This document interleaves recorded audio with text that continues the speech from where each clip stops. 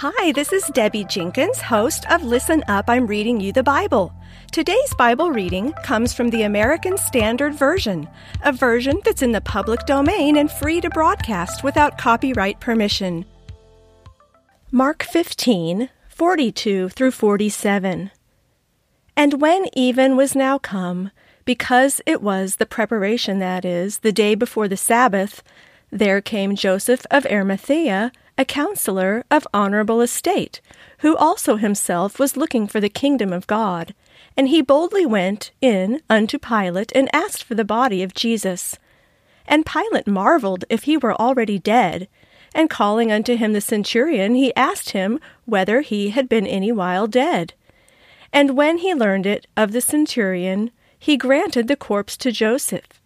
And he bought a linen cloth, and taking him down, wound him in the linen cloth, and laid him in a tomb, which had been hewn out of a rock. And he rolled a stone against the door of the tomb. And Mary Magdalene and Mary the mother of Joses beheld where he was laid.